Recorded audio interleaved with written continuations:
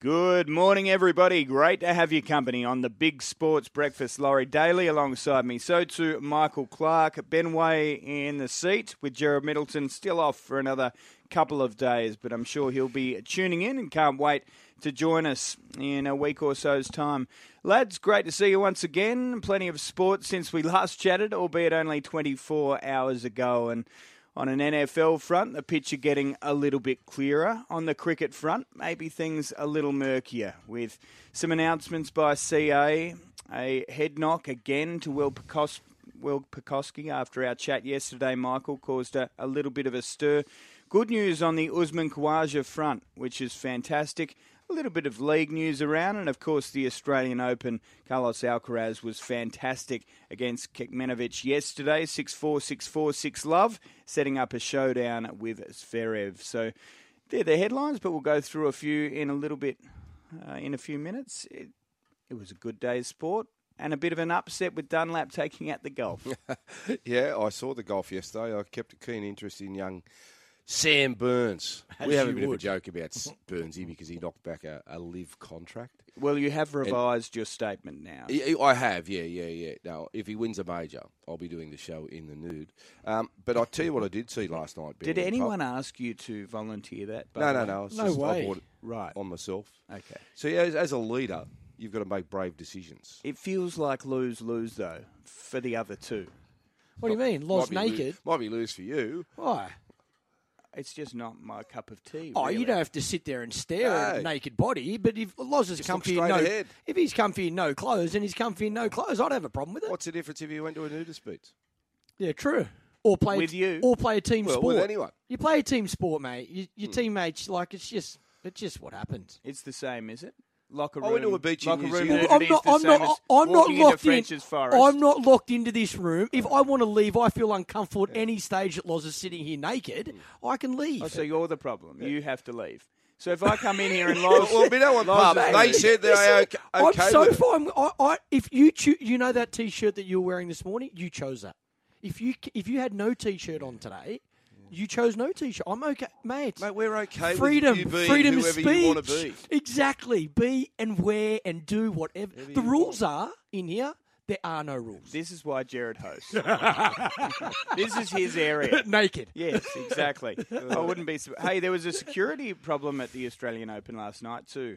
A protester, I assume due to the conflict, the Israel-Palestine conflict, he jumped on the court and took an eternity to be escorted off. In fact, I think it was another spectator who eventually got him off the court. And of course, a little bit of stir. It made me wonder, Monica Seles was a while ago now. Yeah. But I think we might have forgotten a few lessons of the past there. You can't have any spectator making their way onto the court. No, and you would have thought at the tennis, because they're high, they've got to.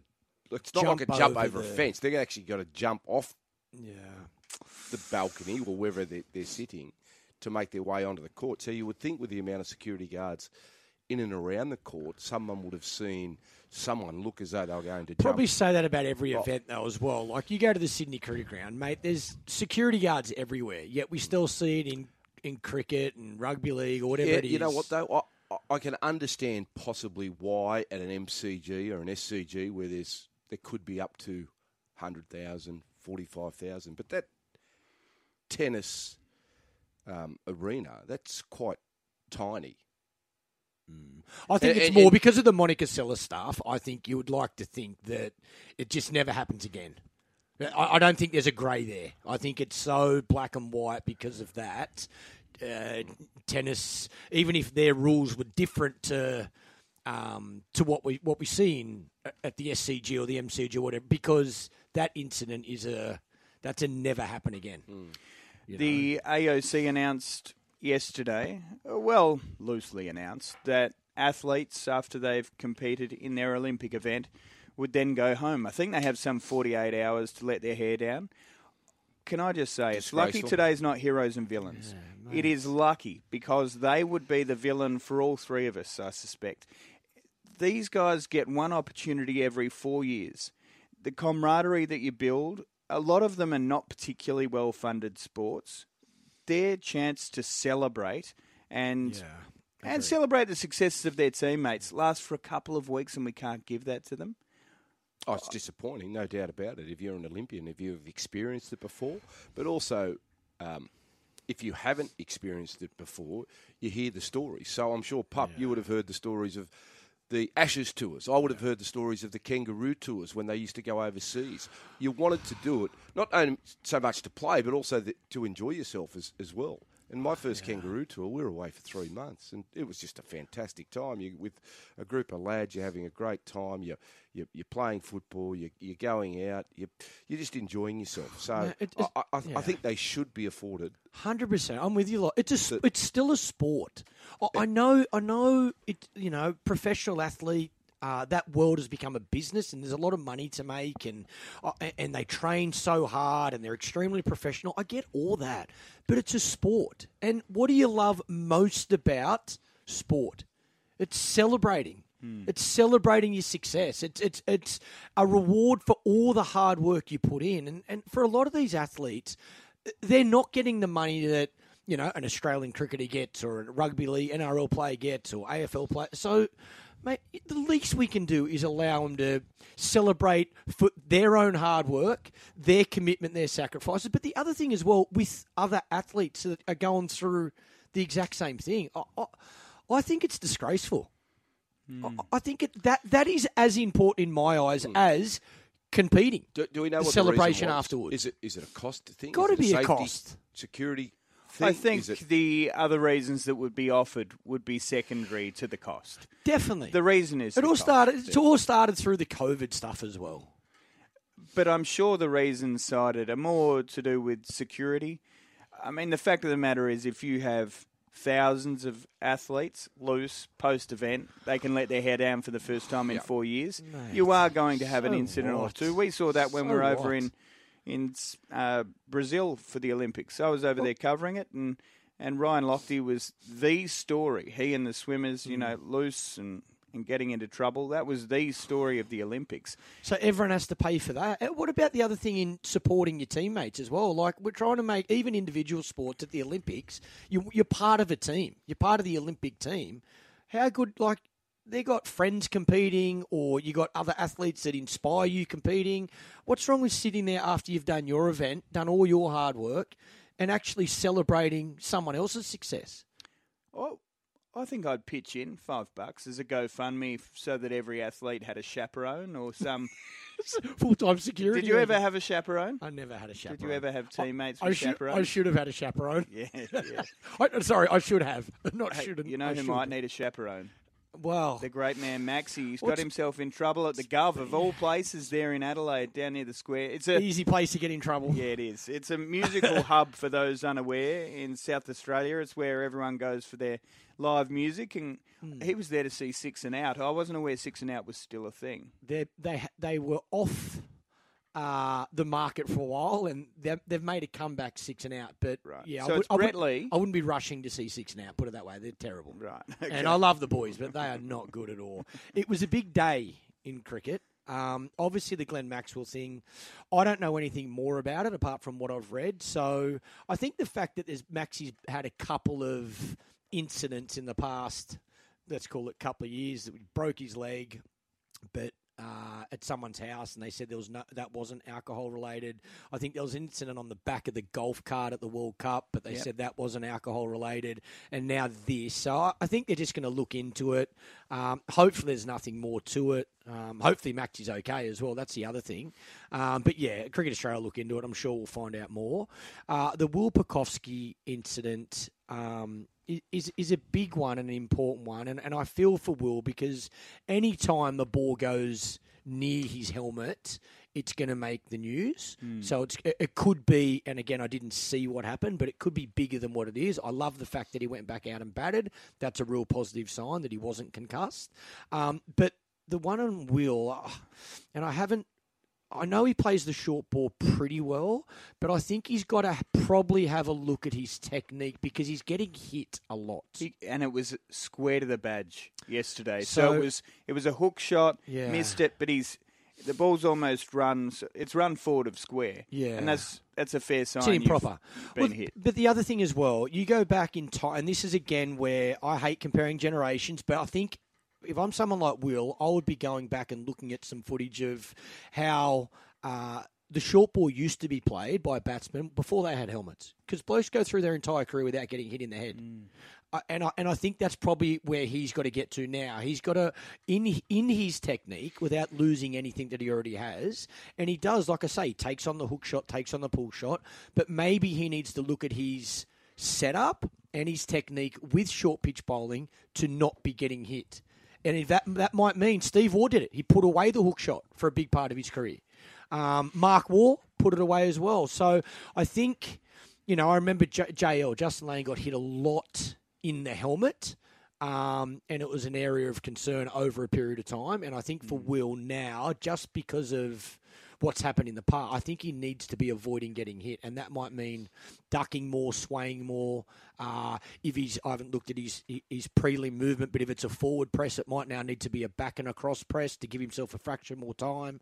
I just think the coaching staff and Will need to be looking at that now, because any time, like I say, he's hit, everyone worries. And we're all obviously just concerned about him, but I love the fact he come back onto the field. The other cricket story, oh my God, who is Josh Brown? Where has he come from, and what about that innings last night? I don't know, but as a Strikers fan, I'm very upset about it. 140. Sorry, mate, that was absolute power. It was clean hitting. It wasn't. He missed time balls, and they went out of the stadium. But when he got hold of them, they sailed. That first one, when he was on about 12, there was a front foot pull shot off Henry Thornton. Mate, the sound of that off the bat, you just went, oh dear. Yeah, you knew it was going. That is out of the park. He was brutal. So 12 sixes. I laughed actually at a tweet. I won't get a word for word just off the top of my head, but Chris Lynn sent out a tweet essentially saying, "Stop already, it's dead." Yeah, That's what it was like. It was as though Brown was just kicking the body on the ground, and you're like, mate, you've hit 12 sixes, you're 140, we are done here. This match is over. I reckon I got the best part of the innings because I watched the tennis, a little bit of tennis. Then Zarev and Norrie were playing, and what a wonderful game that match that was. And then I switched it over, and then he just went on a rampage. He was on a rampage before that, but he was just bang out of the ground. Glenn Maxwell features pretty prominently on the back page of the Daily Telegraph, but unsurprisingly, the Courier Mail is dominated by Brutal Brown, who burnt the Strikers and blasted the Heat into the final. So now we look ahead to Wednesday at the SCG, 6:15. We'll have the first ball there, or the bat flip, and I cannot wait for the final. But it was exactly that. It was brutal. And off the back of the win against WA, against the Perth Scorchers, I actually thought the Strikers were going in as the number one seed. Well, the Heat put it to bed so early, and to be honest, the Strikers' chase never really got out of second gear. Yeah, they flicked the switch, the Heat. I think the Strikers come into the finals with momentum.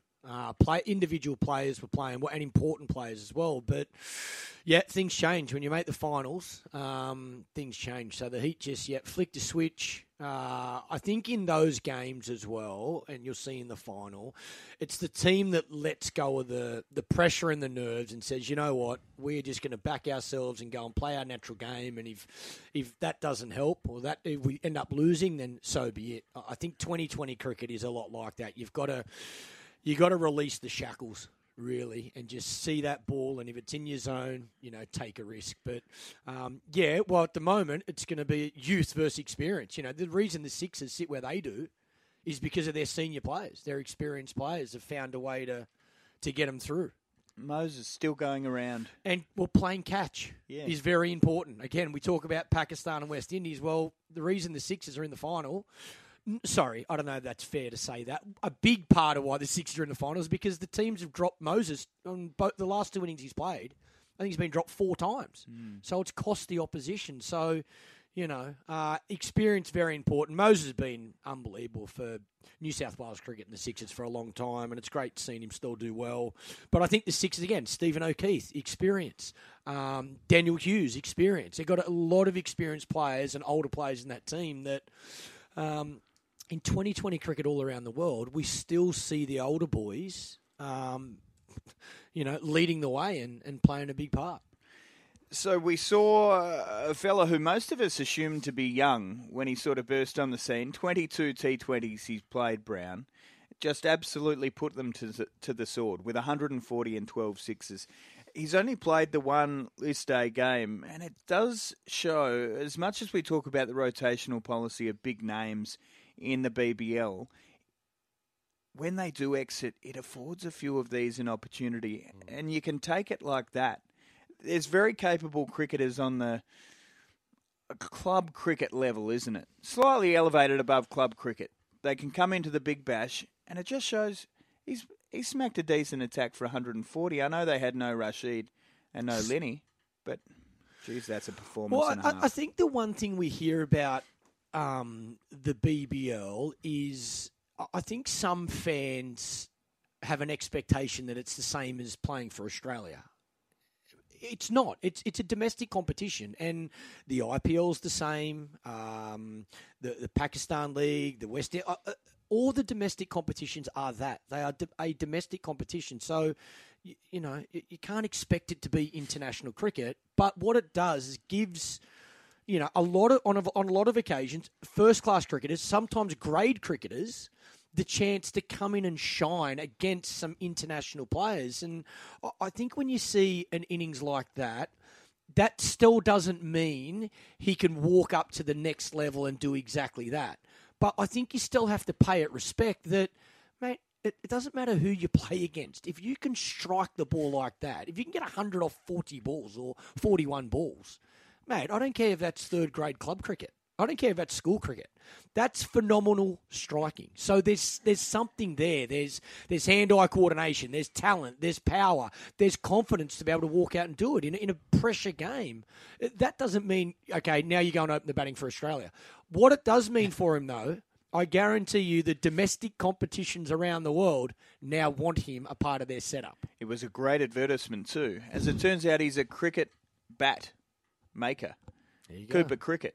He was using his own bat yesterday. Smart boy. What kind of an investment was that? Jeez, and what a time. Just on that, though, say he comes out and gets 40 or 50 in the final. Yeah.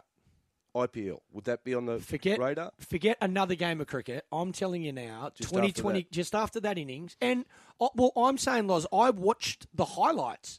From what I see, if I'm captain or coaching a 2020 domestic competition around the world, I'm definitely speaking to him. Yeah. I definitely want him. I want to see more, but after that innings, I want him in my setup for sure. Again, that doesn't mean he's good enough or ready to play at the highest level for Australia. But, mate, South Africa, 2020 League. I think Davey Warner's over there playing in the UAE at the moment. There's the West Indies. There's Pakistan. Even IPL. I just think if you can strike it like that in that format, you want him in your setup. Cricket dominated most of the back pages. You have a look at the SMH. Travis Head testing positive for COVID, so he's got a delayed arrival in Brisbane. The weather in Brisbane's going to be a big discussion point, I think. If we get through 3 days of full play, that would be a bonus with what we've sort of had a look at. Is there storms forecast? Yes. Oh, mate, then if it goes 3 days, it'll be a miracle. Because if there's rain around, day-night test match at the Gabba, it is going to be so tough for the batters. Reynolds is the other big discussion point. Did you see that on a league front? Yeah, in fact, Vegas was a talking point too. Yeah, I saw him go down. They sent him for scans immediately. There's 6 weeks to go before the start of the competition. So if it's a minor ligament damage there, he should be okay to play. In fact, even trials, but they mightn't risk him in a trial. But he should be all right for Vegas. But they'll take no risk with him at all. Adam Reynolds, he's a very important player for them. He is their leader. So I think we're just going to wait and see. And when they get the scans back, they'll let us know today because they got them done yesterday. But they were saying towards the end of the day, some of the word coming out of Brisbane, they didn't think it was too bad.